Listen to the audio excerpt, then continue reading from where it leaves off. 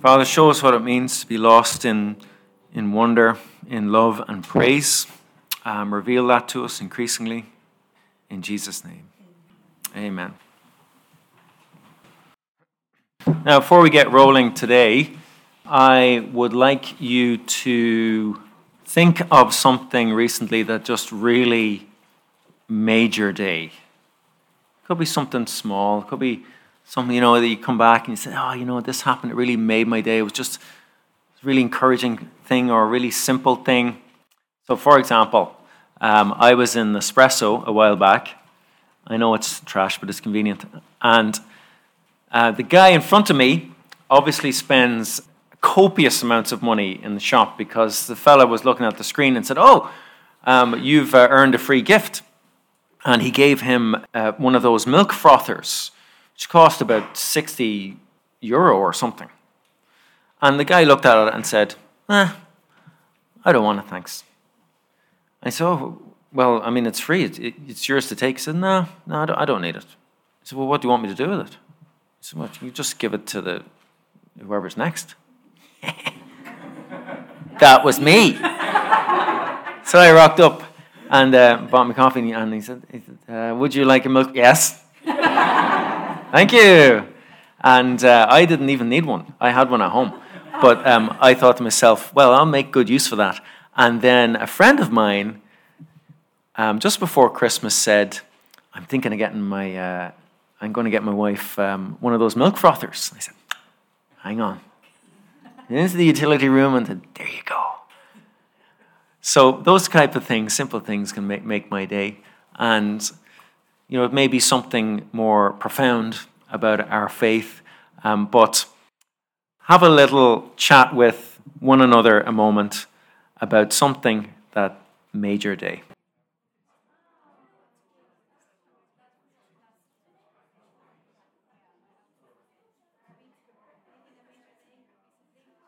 All right.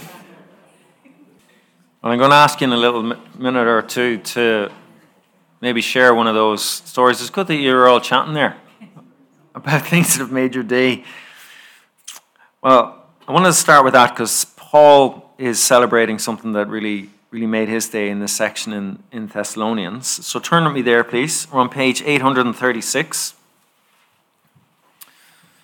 We're in our series, Live Forward, and I'm going to read from verse 17 of chapter 2 down to the end of chapter 3, because we're doing it in bits, and it helps when you've got a bit more of the context, just to grasp a little of what's going on.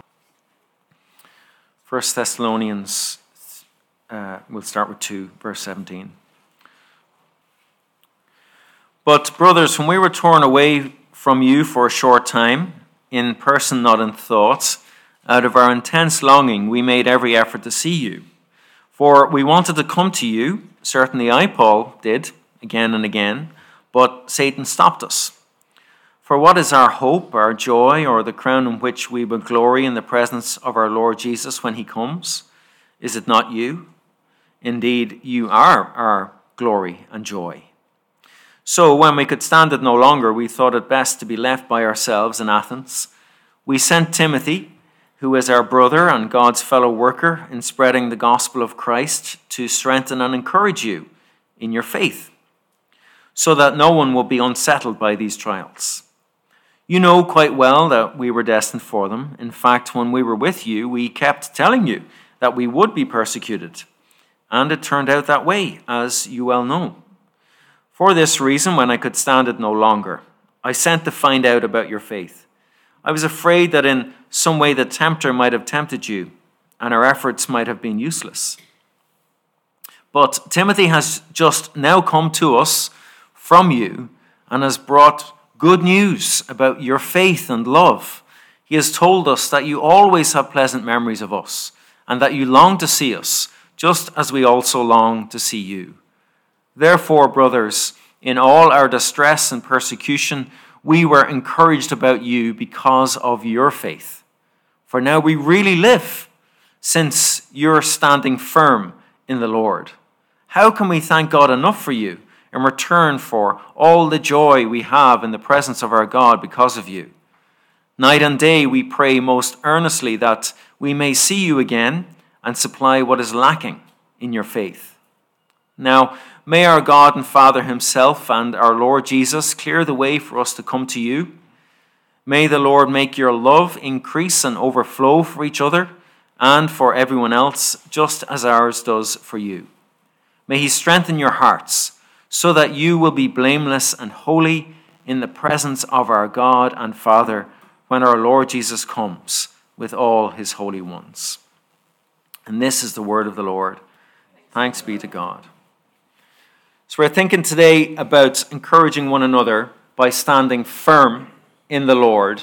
And the report from Timothy that Paul receives really makes his day. He says, now we really live. So I was getting you to chat about things that recently really made your day. So don't be shy. Somebody tell me about something that recently made your day. Students tell us that they enjoy our class. That always makes Ah, yes. So when your students say they enjoy your class, I can see how that would make your day, yeah? Good. Any others?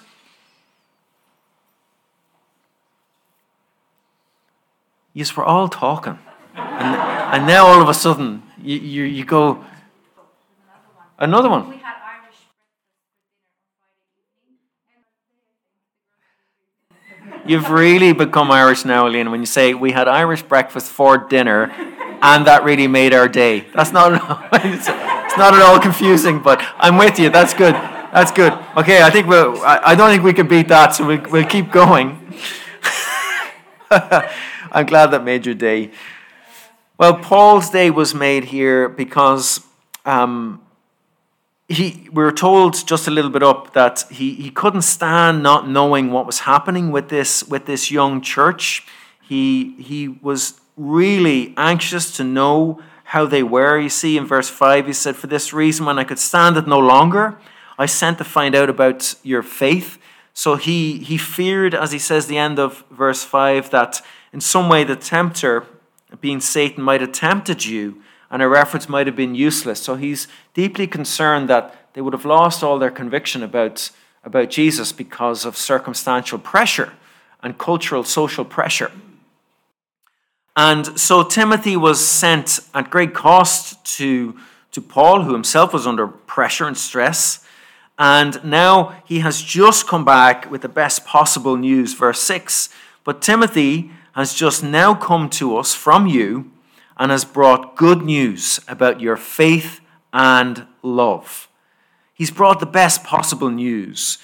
Now, usually in the New Testament, when we read about good news, it's talking about the whole gospel itself. It's talking about the incarnation of Jesus, his life, his teaching, his death, his resurrection, and his ascension. All of those big themes in terms of doing everything for us to stand firm in his purposes. That's usually what is meant, the proclaiming of that good news, the telling of that reality.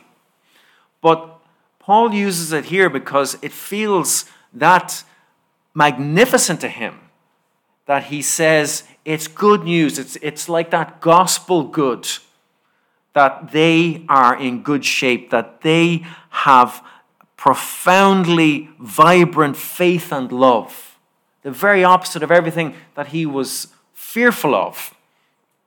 And so he's just delighted, and he's exuberant about it, and they are thriving in the faith, and their faith in Christ is growing.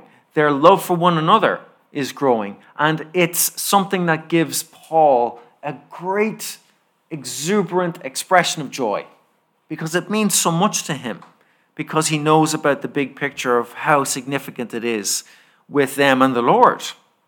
And it made his day because he himself hadn't been able to get there.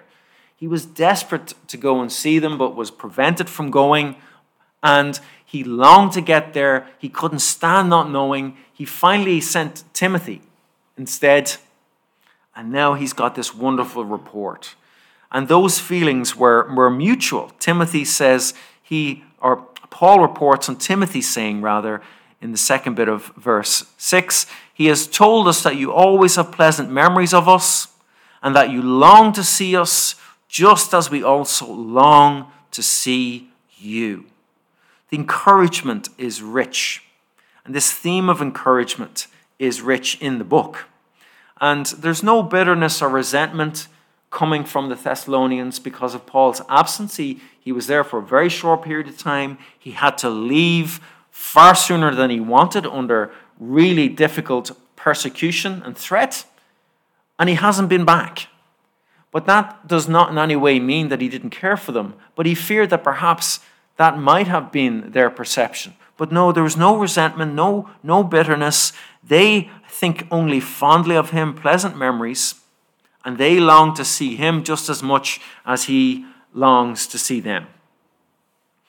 And so we're thinking about encourage one another. And you see in this type of passage just the depth of the significance of one anothering has. And that deeply relational effect we can have one with another as we go forward, moving towards Jesus in the faith. It's interpersonal, and we have the capacity to really mutually encourage one another. And so it's obvious, even from this one snippet of the New Testament and of the Scriptures, that faith is not a private thing. You know, so often people say, well, it's my private faith, it's a private thing. Well, whatever kind of faith that is, it's not a biblical faith, because biblical faith is very much mutually expressed, one to another. It's not private. And when we separate ourselves from one another in that way, it causes damage. We shrink down. I mean, loneliness and isolation is something that is like a new pandemic in our society. People are suffering from being isolated, suffering from loneliness, and there's an appreciation of the value and significance of being around other people and the way in which we spark off one another relationally for our good. And that is because we are created in God's image. He is a relational God, Father, Son, Holy Spirit, and our faith is designed in community to thrive, not in isolation.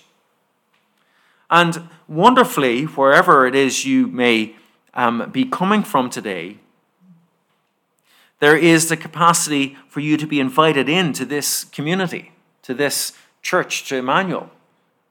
Because church, whether it's here or elsewhere, when it's truly driven from the Bible, it's nothing got to do with your performance or your status for you to be included. It's not about knowing the right people or having the right connections. It's not about looking or sounding a particular way, but it's on faith in the person of Jesus and all that he has done on our behalf, not about anything that I have done to be better than the next person, and about the love that we enjoy one with another. And that is something we can all be invited into and appreciate and enjoy, regardless of what has gone before, for good or for ill. And that is deeply encouraging because it is totally inclusive, the ultimate inclusive reality. And that's what we celebrate today. And Paul is encouraged by what he saw and heard from Timothy. And he goes on, verse 7, therefore, brothers, in all our distress and persecution, we were encouraged about you because of your faith.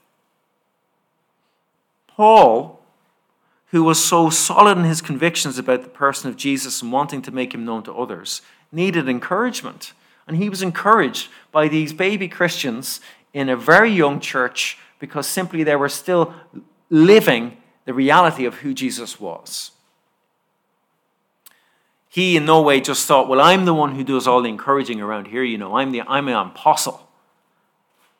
He needed the encouragement of others and appreciated it and welcomed it and thrived on it.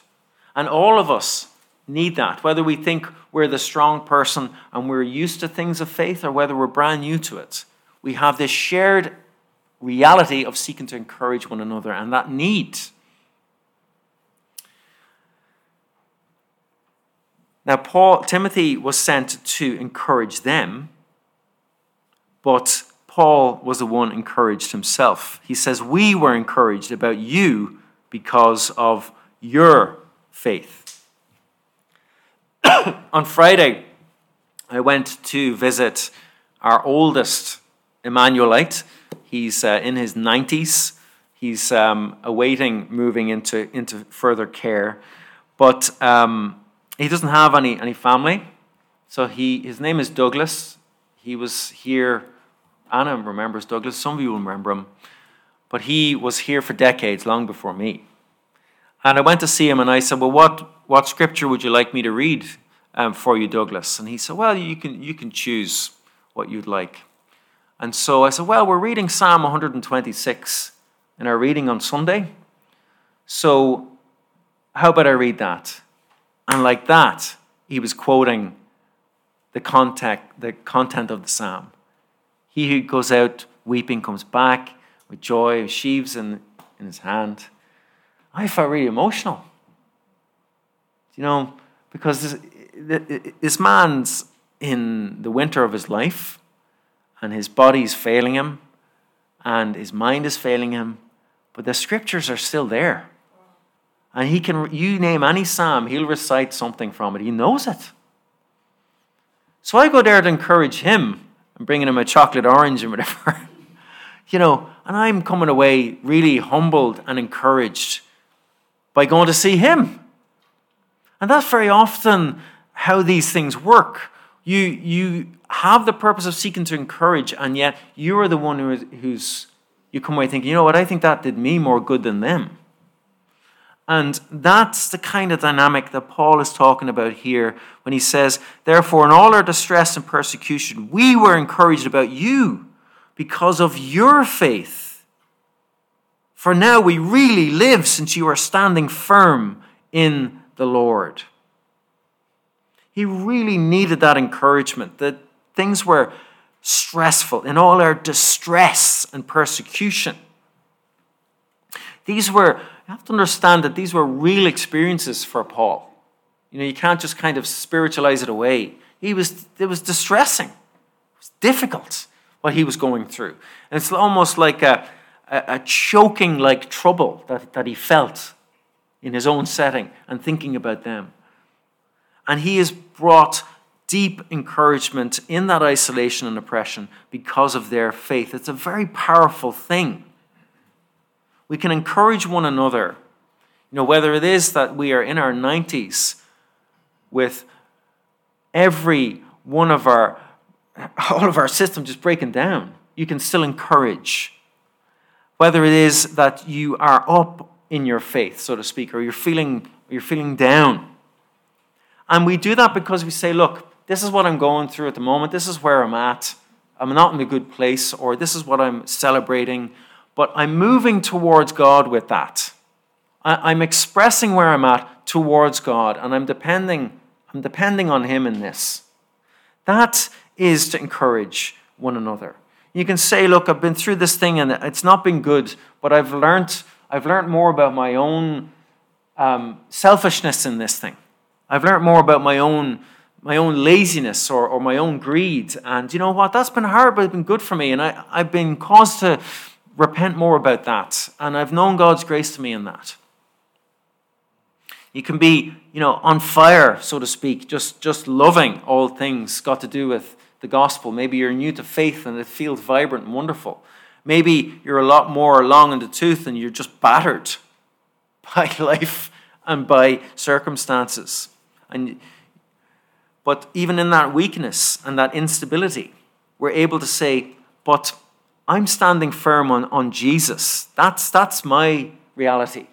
Because I know I can't stand firm on my own 2 feet.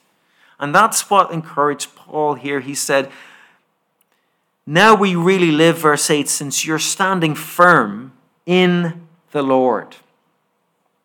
And he said, now we can, it's like he's saying, now we can breathe again. We're given a new lease of life. It's like a resurrection kind of language that he's using to express just how significant this is. And he's bouncing, and he's hardly able to sit down and write because they had stuck with Jesus despite all the persecution they had experienced, despite the way in which Satan sought to thwart and destabilize them. They're in good shape because they're standing firm, not in themselves, but in Jesus. And Paul's overjoyed about that. And he is deeply excited about that reality, despite his going through distress. And he's also encouraged about what this will mean for how the gospel will be received by others, because there maybe is this perception that this Jesus message is just a passing fade. And once people realize that it's difficult and it's against everything that is in this culture, they'll just drop it. It'll be like all the other cults we've seen, and the inconvenience and hassle of it will just go away. And how would that affect going to speak about Jesus subsequently? But these people are standing firm, saying, no, we're sticking with this. It's true. Even if you persecute us, even if you seek to manipulate us and threaten us, we are sticking with this Jesus because it's true. And this faith is real, and our love for one another is testament to that. And we're going to stand firm exactly where we started out. And Paul is delighted with that reality. All had not been lost. They're standing firm. And it's not just like a standing still and not moving. It's also a call to continue to do the same. So they've been standing firm in Jesus, putting their confidence in him. And it is also you're the English teachers, when you have a verb that keeps going and is present, what's that called? Present continuous. Maybe it is. I don't know. When you're a first language English speaker, you know nothing about grammar. Anyway, this idea is of, they're not just standing still is what I'm getting at, but it's a call to now keep doing that. Keep standing firm. It's a continuous thing. It's a call to action that he's given them. And that is for every season of life and of our experience. So we're called to stand firm in the Lord, in Jesus, because it's a constant referral to him. That is the heart of the Christian life. It's about everything that he has done. That's why the Christian life is so bound up with liberty and freedom, because it's not about your performance, but it's about what Jesus has done, and faith is a gift from God himself. Not about you earning it in any way. And so we're invited to drop all pretense of our performance or all fear of our failure and simply rely on Jesus alone, what he has done for us, and stand firm in him, come what may. So that means you can stand firm when you're on top of the world if you've just been told, thank you for the lesson, or you've been promoted, or you're feeling refreshed, you're feeling at liberty in yourself. You've got a skip in your step, or those good experiences where you're joyful and exuberant and just feel light.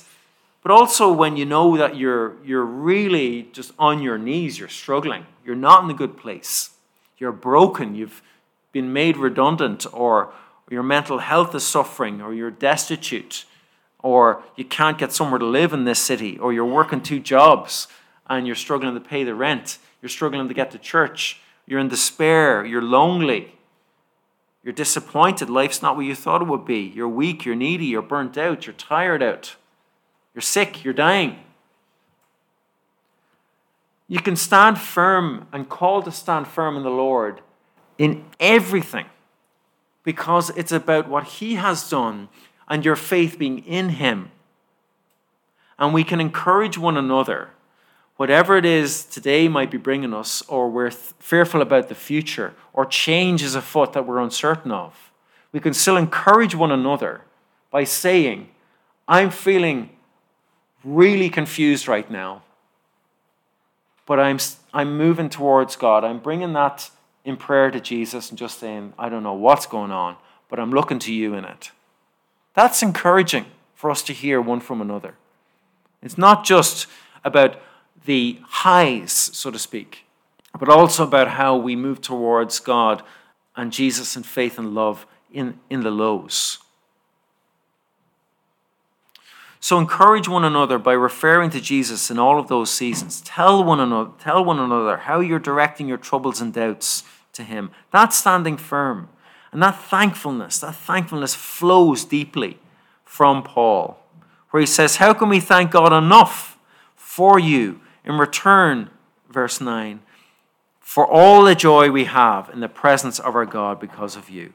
How can we thank God enough for you?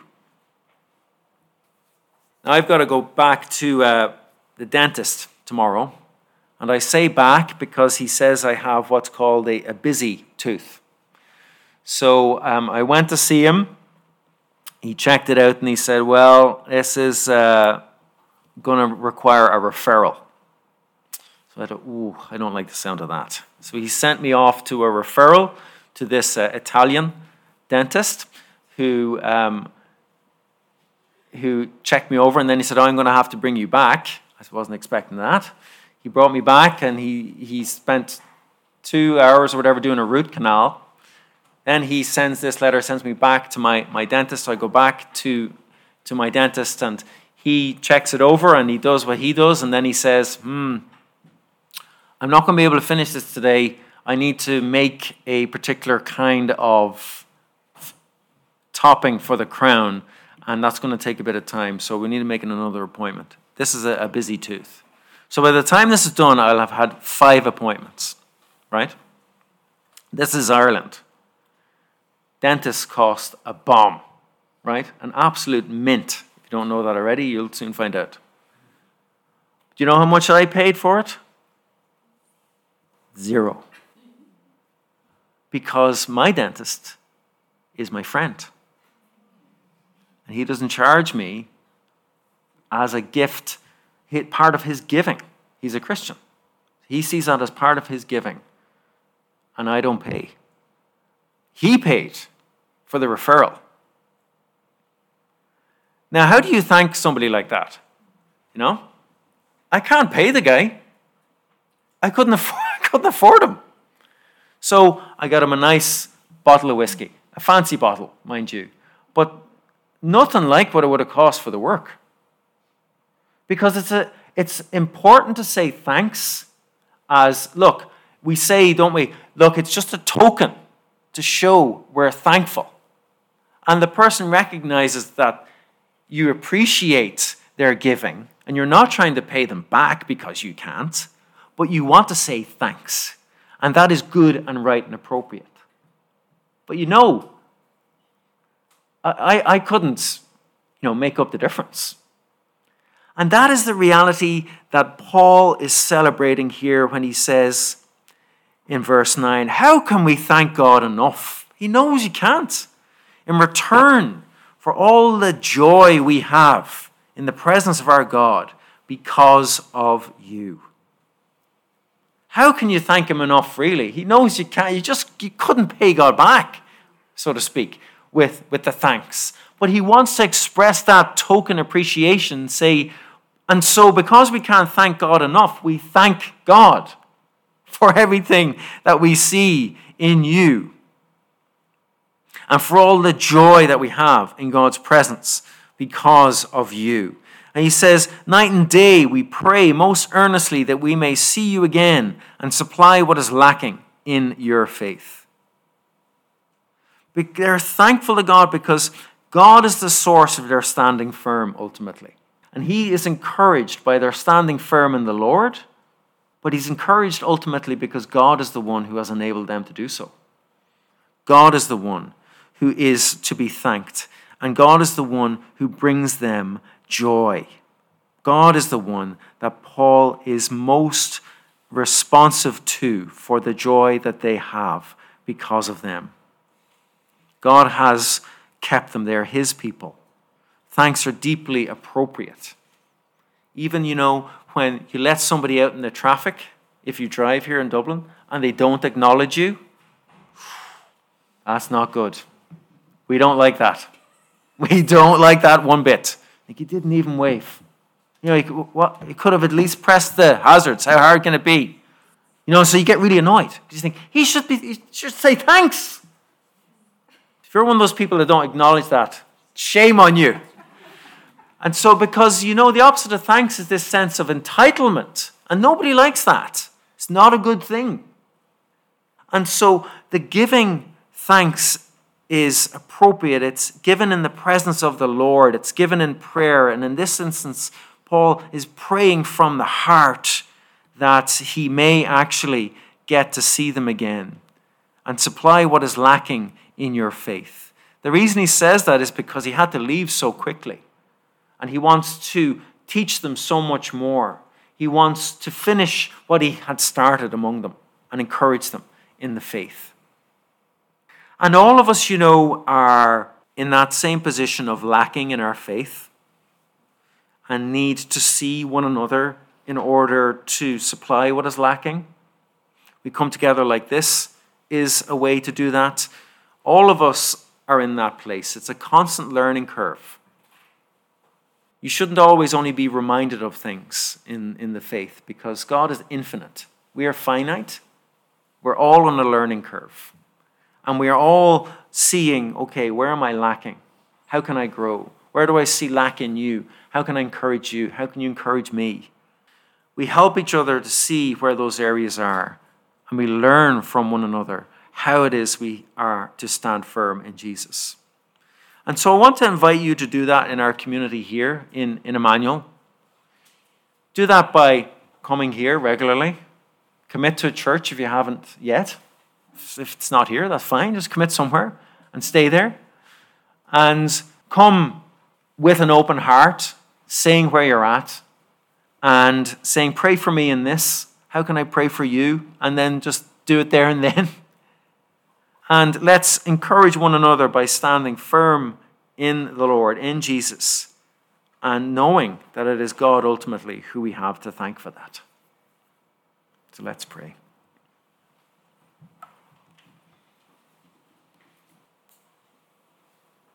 Our Father, we thank you for your words. We thank you for the joy that Paul had because of how this young church was doing. Help us to take an interest in one another's lives in a way that enables us to give and receive from one another encouragement. And whether that's when we're really in a dark place, or maybe feeling indifferent to things, or just a bit flat, or when we are full of joy and everything else that comes in between.